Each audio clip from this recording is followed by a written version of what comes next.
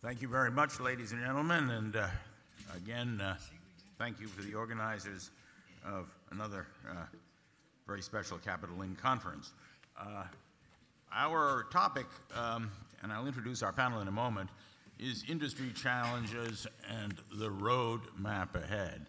Well, the last 10 years has been a very rocky road. Will the road with or without a map be rocky for the next 10 years? You know, we don't want to say. We don't know. But one thing I think is very clear is that the big challenge is change itself. And it's coming fast, ready or not. We have on our panel, from the far left, Captain Scott J. Kelly, the Office Chief of the Operating and Environmental Standards Division of the U.S. Coast Guard at Coast Guard Headquarters. To his right is Jan Hagen Andersen, Business Development Director of one of the major class societies, if not the biggest of them all. I sometimes have trouble remembering which one is bigger or biggest. It's a little bit like ship registries. That's DNV-GL. Jan is based in Katy, Texas, which is a part of the greater Houston-Harris County area. To his right is Kathy Metcalf, Kathy J. Metcalf, who many of you know is an expert on absolutely everything to do with the regulation of shipping. She is the guru to end all gurus, which I hope that doesn't sound as bad as I think it is. It's scaring me now. President and CEO of the Chamber of Shipping of America. And finally, a man next to me who, like me, rejoices in two middle initials, Joseph E.M. Hughes. Joe is the chairman and CEO of what is known as the American Club. Don't let his Anglo-Welsh accent fool you. He's an American too. And he also is, like all maritime lawyers, an expert on everything. Joe was a barrister before he became an honest man and joined the insurance industry. The American Club is managed by the Shipowners Claims Bureau and is based, it's the only P&I club based here in the United States. Thank you very much again for joining us, and thank you for being part of our audience. I'm going to start with Kathy. We've heard about the sulfur cap at 2020. Could you, in your own words, tell the jury, as I like to say, in other words, very briefly, where do we really stand on the sulfur cap right now? Well, thank you for having me on this panel, and I do not know everything about everything. I know a little bit about a lot of stuff, but that's good enough. Probably not enough to get rich off of. Sulfur cap.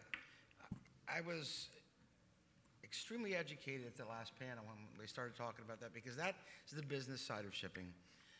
I'm on the operational side of shipping, having sailed, come ashore, and I live with our member companies day to day trying to comply with what is now and what is going to be.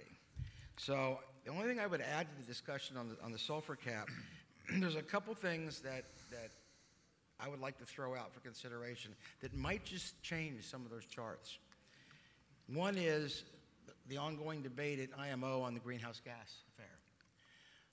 Part of the greenhouse gas affair is going to be ultimately a market-based measure, in my opinion, and that's either going to be an emissions trading system or a bunker levy. And I would suggest that we should consider, if it is a bunker levy, that may change the profile of good fuels versus, not good fuels, but more expensive versus less expensive. And the last point I would bring up from an operational standpoint is the compliance issue.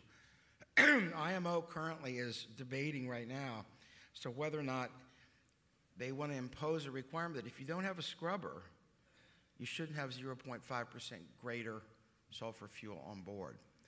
So that may also change the enforcement game. I will say we are completely with what the gentleman from Maersk said.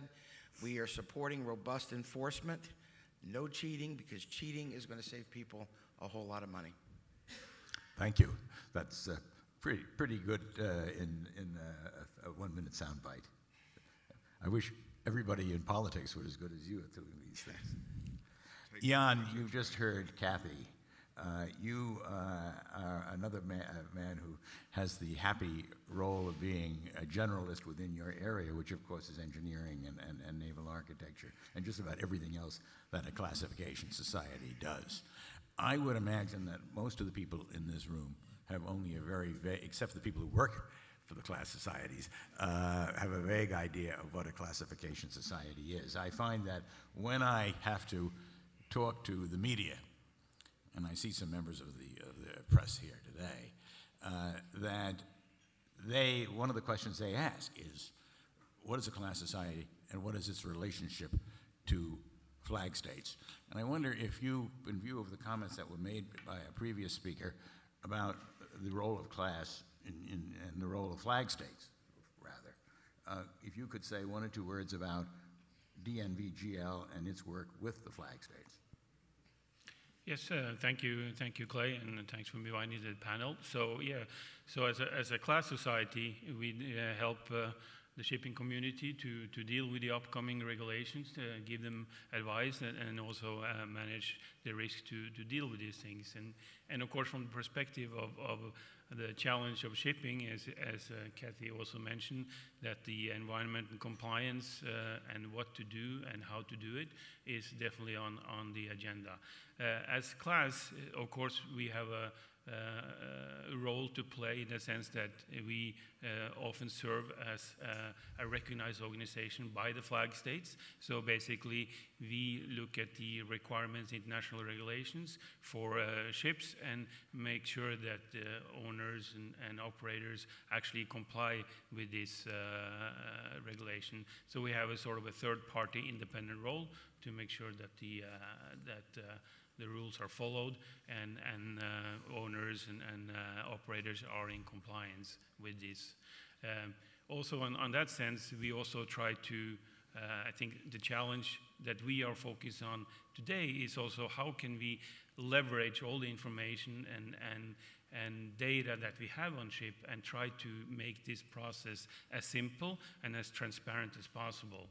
So the role we are looking forward in the sort of near to medium term, long term, is basically how can we use digital tools, transform the industry, make the verification of the compliance on all aspects of shipping, environment and compliance more direct, using the data. And this is a process we are using in our own organization to, deliver our own core services more digital, with digital certificates that's easy to manage. The same with how ships are operated, electronic logbooks, for example, that make sure that vessels are, and it can be verified electronically and simple, that they are actually operating and complying with the regulation. This, I think, will definitely reduce the burden on the crew and all the reporting requirements, all the managing all the new technologies on board, and also on the ship and the shore-based organization, that there are so much things to have an oversight over, and the more we can automate this and make it more streamlined, the better it will be for the industry. Thank you, Jan. The burden on the crew, which I'm glad you brought up. One of the areas, and this is where we get to you, Scott, is I think everybody is trying to figure out where we go now on ballast water, the Ballast Water Convention. The convention just entered into force, didn't it? Finally. Yes. Finally, it happened. The gun has been fired. And the United States is not, no doubt, we are not going to, as a nation, ratify Correct. the Ballast Water Convention. Well, at this time, we haven't ratified the convention. It doesn't look that way, at least for the time being. For various reasons, many of them have nothing to do with ballast water. But my question to you is, and this is something that Kathy and I know you have been engaging ourselves with, there are disconnects between the U.S. regs, the actual convention itself, the IMO, what the IMO is going to do going forward, and one that I am confused about, and I'll admit it completely, is the role of states like California in all of this going forward. And I wonder if you could offer a comment on that that might enlighten us as to what's happening now, because this is one of the most expensive things coming down the road when we talk about industry challenges. Well, first of all, thank you, Clay. I'm happy to be here, and thank you all for inviting the Coast Guard to be here. This is not an audience I'm used to talking to, and I'm absolutely looking forward to learning more about the economic drivers in the marine transportation system. So, Clay, I have to apologize. I'm not the best person up here to talk about what the state of California or the states are doing. I would actually defer to Kathy on that, because that gets into the legislative lane that's really not an area I should get into. I think that I can comment on the larger reality that here in the United States, when it comes to discharges from vessels, of course you have the Coast Guard involved, we have our authorities, you have the EPA, and then of course you have certain states that are involved as well. And all of those present challenges in their own way. I can talk for hours about the Coast Guard if you'd like. I can certainly do that, Clay, if you'd like me to do that now. No, don't do that. Oh, don't do that. Okay. So, I would defer to Kathy about what the state of California or Washington or other states are doing. But to get back to your comment about the IMO convention itself, there are a lot of similarities between the Coast Guard requirements and the IMO convention. The discharge standard itself is actually the same. But with that said, as you all know, the United States is moving forward with our requirements. So, not regardless of what happens with the convention, what we do informs our discussions at the IMO, but our regulations have been in place since 2012. And I have to say the larger message when it comes to ballast water for all of you is the Coast Guard is in compliance mode now. Our regulations have been out since 2012, and we're working to implement our compliance program as consistently as possible and as transparently as possible. And I can go into more detail if you'd like. Well, one of the questions, and this is addressed to Kathy as well, and I buttonholed both of you, as you know, during the break before we came up here, and I said, it'd be neat if you could sort of engage in a dialogue, the two of you, and even ask each other questions. I have no idea personally, and I'll admit this, where we are on type approvals, or even, maybe for the benefit of our guests here, what a type approval really is and what it entails. Does anybody want to? Yeah, I'll take that question again since it falls under our world. So let me briefly talk a little bit higher about the complexity of ballast water for some of you who may not be aware. So first, this is a significant environmental threat, but it also has a significant impact on the economic chain. So the species that we're talking about right now are significantly small. They come in the millions. They're diverse, they're evolving, they're dynamic, and they're transient. So we have an absolute complex problem that we've been trying to address for quite a while. We've made progress, and there's good news. So here in the United States, we have 5 systems that are now type approved by the Coast Guard for use on board vessels. That means these systems have been tested to meet our discharge standard, and they can be used to meet our regulations. With that said, it doesn't mean these systems are perfect. One of the messages that we like to talk to industry about is everybody's looking for a perfect plug-and-play solution. The reality of it is, though, we want one that the ballast water system itself, I would recommend you look upon it as a cargo treatment system. It directly impacts the way the vessel operates, the speed of which the cargo is delivered. And we're encountering and learning a number of things. The market is evolving, the systems themselves are evolving, the technology is new. As I said, this is very complex. So what does a type approval mean? Type approval means for the United States that it meets our discharge standards. It's been tested to do so. But with that said, the best advice for folks that are running ships would be, in short, to get in the game, to treat it as a cargo transfer system, develop the design and engineering you need to use the system, select a system carefully, be very familiar with the maintenance, the requirements for what to do if your system breaks down, have a plan, a contingency plan for what to do if the system breaks down while you're in port, and also focus on training. We're discovering training is a huge element of from the folks that are using these systems now. Thank you. Well, I think that's very helpful. Kathy, okay, having said that, we said this is the roadmap ahead, right? Or at least our panel is supposed to deal with the roadmap ahead. Can you give us, this is like going back to school. Can you, on the back of a postcard, tell us what the roadmap is ahead for ballast water, knowing now that the convention's in force, knowing where the United States is headed, we think, having some idea of the political climate, which, by the way, is, I think, probably a source of concern to some people because the attitude of the present administration is very different from that of EPA in the past administration, the Obama administration. Can you give us a quick overview of what you think is going to happen in the next couple of years, bearing in mind that this is a largely commercial audience? Just like any technology forcing regulation, the early steps are train wrecks. I think in 5 years, we're not going to be talking so much about this anymore. We're going to be Boy, in will that be great. Okay, I'm optimistic, but as with any technology, a number of scientist treatment folks thinks it's very easy to marinize a land-based kind of chemistry onto a ship, which is not necessarily so. So the type approval under the type approval testing protocols work fine, but when you put them on a ship, there's a lot of engineering. What I would suggest to any ship owner out there is if you've not started to play in the game, you need to start playing now. If you're trading globally, you've got US regs and the IMO regs.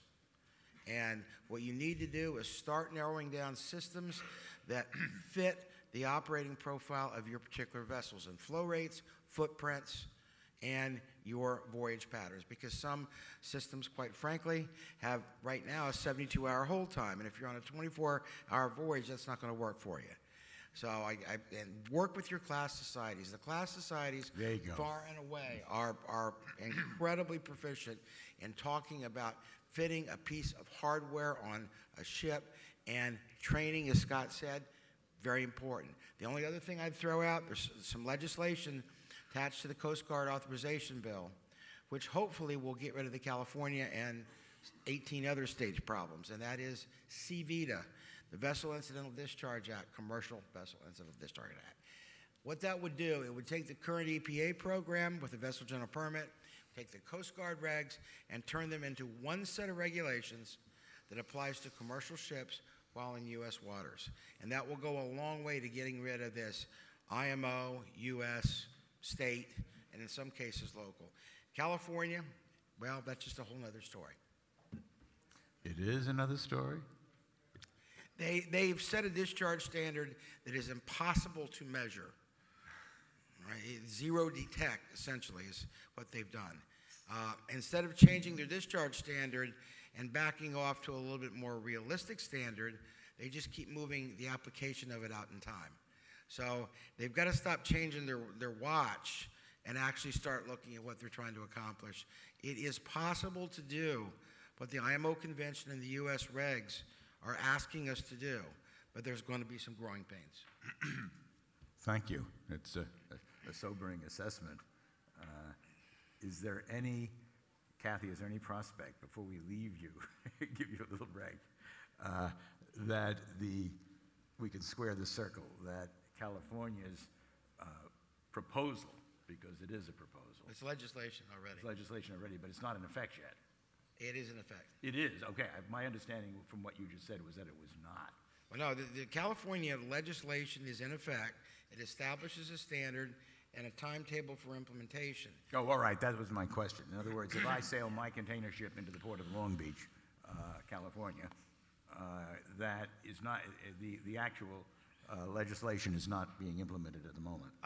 The date is out. It's 2020 and 2030. Okay. So you comply with the U.S. regs right now in California. As far as I understand, you're okay, except they've got their own little reporting system. Now, these folks here, as you know, and as you and I have discussed, are very practical people sitting in the audience today. We've got bankers, we've got lawyers, and we've got ship owners, among others. Let's say I have a container ship. Let's say I'm Maersk, and I'm sailing into the port of Long Beach, but I'm also taking it through the canal, the new Panama Canal, to the east coast of the United States. Obviously, I'm going to have to meet, from what you and Scott have been describing, two different standards. Am I right? No. Okay. Same standard. There's some slight twists, like, for instance, the U.S. recognizes extensions for ships that the systems that have been type approved do not fit right now. The IMO Convention does not recognize extensions. So when your implementation comes up in the IMO Convention, you've got to comply. Correct. Okay. Well, we'll go back to that and see if there are any questions. Thank you very much. That's very helpful. Joe, I'm going to ask you the question. Yes, carry on. Yes. I'm going to ask you the question to which I think I alluded when we chatted a little while ago. I have been watching, and I think a number of us have, the increasing not only cost of litigation, but also the fact that there are two different kinds of VLCC. One kind of VLCC, as we all know, is the very large crude carrier. The other VLCC is a very large, costly claim. Yeah. And very large and costly claim, I should say. And there are a number of them, which there's one in particular, which I'm aware of, which is still going on. And that involves a case that we all thought was gone from the headlines, and it involves a ship called the Prestige. The Spanish government still has a claim out there, and it's an enormous one, isn't it? It's in the billions of euros and certainly dollars and pounds sterling. And that claim is against the representatives, among other things, of a P&I club. Many of us in the industry who recognize the central importance of marine insurance, and P&I cover certainly, want to know, going forward, can the industry sustain these, I don't like to characterize them, but I will, ridiculous claims, which they are, and some of them are absolutely ridiculous. Some are not. Some are very predictable. Deepwater Horizon in the Gulf of Mexico, for those of us who are lawyers, was very predictable in terms of the fact that it ran up to $60+ billion against BP, simply because those of us who have not been involved in litigation in the Gulf of Mexico know how expensive even small cases can be. Joe, my question to you is, looking at your crystal ball as an expert in the industry, and you are, where do you see us going? Can the industry, can the underwriters, can the international group of P&I clubs sustain, and the reinsurers, of course, sustain this kind of overhang, this threat of claims yet to come as well as claims that are already out there? Well, I think the short answer to that, actually, Clay, is yes. Thank you. Okay, but I'll elaborate, shall I? First of all, I want to say how flattered I am to be on such a distinguished panel. You should be. Well, I am, indeed. We insurance people are simple folk, you know, mere hempen homespuns when we're asked to predict the road ahead and so on in regard to shipping at large. And, of course, we see the world really principally in insurance terms, although, as you have alluded to, Clay, the larger issues of operational accidents and so on do affect us in many ways. And of course, there have been some very high-profile large claims in recent years.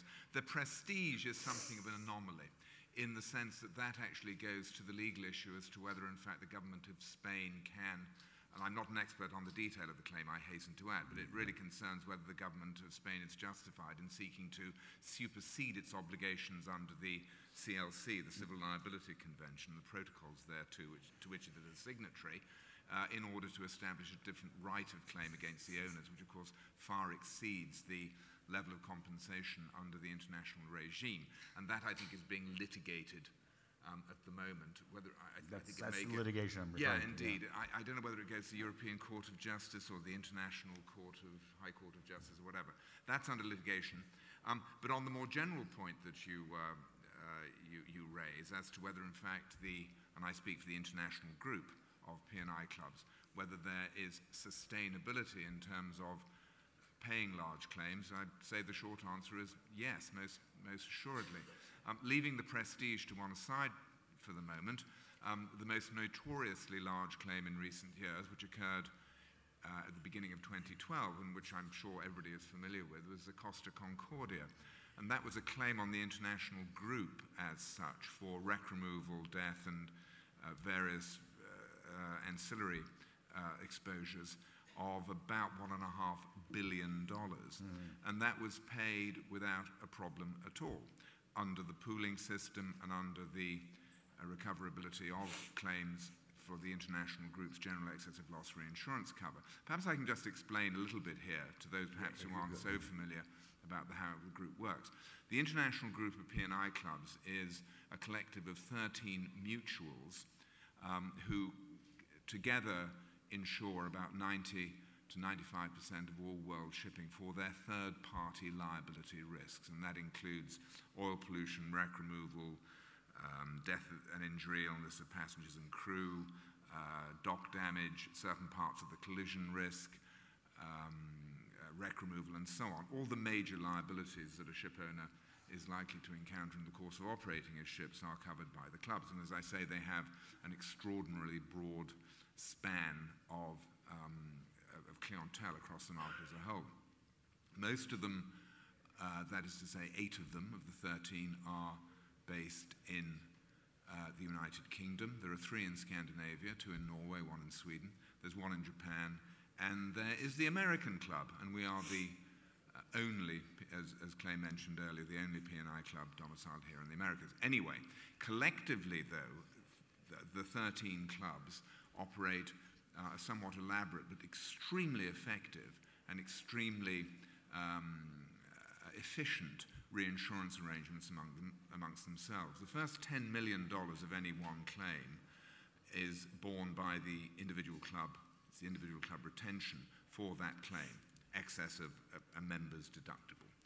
For the next $90 million, that goes into what's known as a pooling, that's in the pooling layer, the international group pool, where the clubs, rather as a kind of super mutual, contribute to each other's claims in accordance with a prescribed formula.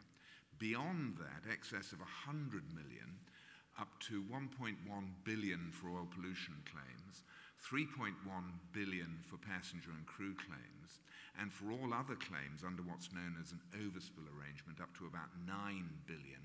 All that is covered by reinsurance arranged on the international markets on behalf of the international group as a whole.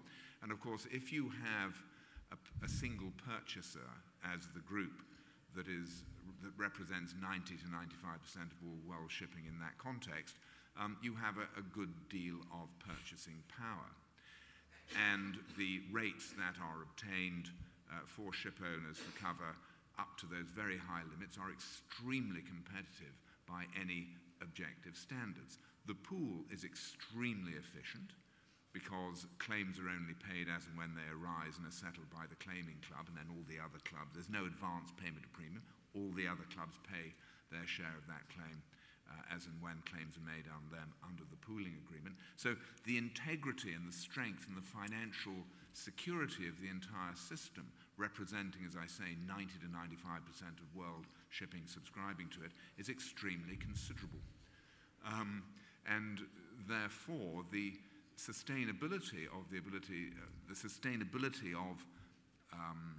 cover for these very large claims will continue, in my view, to be significant. I can't see there's any major threat to it. If you take the Costa Concordia, which people were, reacting to with a degree of concern as and when the claim arose, and then subsequently when claims were being made upon reinsurers, in the event, it didn't really move the needle at all in terms of cost. There was something of a greater allocation of cost to passenger vessels, cruise ships in particular, as a result of that, because that sector of the industry had brought a disproportionately large level of claims by comparison with other areas of the shipping industry. But overall, it was easily sustainable. And in fact, the record of the international group on its reinsurances, excess of $100 million over the past 3 or 4 years, has been very favorable. And over the last 3 years, the international group has been able to obtain cumulatively $100 million saving for ship owners across the world on the cost of their reinsurance for the very largest claims. And I think, therefore, to distill all those observations, there is no real threat, I think, at all at the moment to any kind of suggestion that the group will be unable to pay any of those claims in the future. And indeed, there's so much capacity, quite honestly, on the other side of the coin, leaving aside the issue of claims, but there's so much capacity in the reinsurance markets at the moment that these relatively low rates, I think, simply by virtue of the mechanics of competition, are likely to remain the same for the future. Well, thank you. That's very reassuring. I'm glad to hear that. I've heard different stories. There's a lot of... Let's not panic. Maybe I'm feeling better now than I did yesterday when I heard another story. Yeah, right. But thank you very much. Now, in the time that we have available, I'd like to look out over the audience. Are there any questions? And if you do have a question, please raise your hand, and could somebody please give you a microphone so you can be heard up here? Are there any questions? I can't see any questions at all on any of the things that we've talked about. Bear in mind that what we've discussed is only a very small part of the industry challenges that lie ahead. Joe, I'm going to come back to you for a second, if I may. You are chairman of. There's a question there. Did somebody raise their hand? You see, you got to be visible. Yeah, I'm skinny. Okay. That's why. Could you speak loudly into the microphone? Thank you. All right. First, thanks everybody. This is like a great panel and a rare opportunity. I actually have a question about something that Kathy touched upon in the beginning about people who are new in the game. If anybody on the panel can address your advisement for people who are young professionals and starting out in the industry of finance and shipping and trade, because it's very tough right now. All these regulations and red tape and everything, it looks really nearly impossible. And here we are, new grads breaking into the industry, and it looks really, whether we're doing apprenticeships with major corporations or starting out with new firms, it looks almost impossible. That's a really good question. Oh, and Kathy, for women in the industry also. Sorry? For women in the industry also. There's a little extra. Well, I'd love to hear what you have to say about that. Well, I'm really old. Right, so it's hard to relate, but I will try. Not as old as I am, One of the but I'm top- not a woman, so. I know we're short for time. One of the topics we were going to discuss was where do we get tomorrow's officers? Where do we get tomorrow's executives, business leaders in the shipping industry? And FastStream just did a survey, and I was kind of astonished. I always thought that when I got out of the academy, I'd sail for a while, and I'd just, come ashore and poof, that would be it perfectly. The best advice I can give to young people entering this industry is don't make your plan too far out in time, because in my case, I was going to sail, get a master's license, which I didn't, and then I was going to sail forever, get a gold watch, and retire in Myrtle Beach. It didn't happen that way. And I came ashore, so I guess the first thing is don't plan your life to the end. Second thing is be flexible in what you're able to do. This industry, and having been in the first class of women to go through the academy, I honestly have to tell you, I have never encountered discrimination in this industry in any other way than what a young cadet on a ship would get from a senior officer. So whether it's right or wrong, we all know there's a big harassment discussion with the academy not too long ago, and I found it difficult. But so steel yourself a little bit. It is the marine industry, and if you do go on a ship or have an opportunity, even if you're on the shore-based side, to get on a ship and to sail for a while, it's absolutely invaluable, because everything we do now that we're ashore impacts that mariner in some way. And so the discussion about training, autonomous ships, I mean, I think now I walked on a bridge of a new launch chemical carrier. I didn't even recognize it. You don't stand to watch anymore. You sit to watch. And there are 50 million screens around you. And I keep having to remind myself that a lot of these people that can manage all this data, they still make you put windows on the bridge. So let's not forget to look out. That's the advice I give to young people. Don't forget to look out. Are you speaking to the U.S. Navy, or are you speaking? No. That was an excellent question. There's a lot more that we can say on that. We don't have the time, but I agree with you, Kathy. I'm a real old codger in this business, but within the last 10 years, I've been on one Jones Act ship, and I learned a lot just watching that ship operate between Tacoma and Anchorage, Alaska, that I never knew before. After all these years, there's no substitute for actually getting on a ship, and I'm not talking about a cruise ship. I'm talking about a commercial vessel, as in whatever way you can. Beg, borrow, or steal, but get on the ship, watch the crew at work, watch the cadets at work, watch the training of cadets. Kathy is a graduate of Kings Point, the U.S. Merchant Marine Academy. Yes. Only They one of have five. what they call a summer sea year, where cadets train on board, which I had a chance to witness. That's a remarkable feature. Actually, it's 6 months of your second and third year. Yeah. So it's a full year. You have to get 365 days except for your license. But I don't want to say going to sea is the only way, because I've read the bios of a number of people here. Our business, our industry is driven by smart people that never sailed. I would just suggest, if you want to try and get your experience factor, get both sides of the equation. The business side is pretty easy to get as you're moving through the shore force. It's difficult to get the shipboard side. Thank you, Kathy. Thank you, everyone. I think we're out of time, to the great relief of Nick Bornozis, who I want to thank again, along with his staff who are here, all of you, for putting on this wonderful conference again. Thank you again. Let's give the panel a round of applause.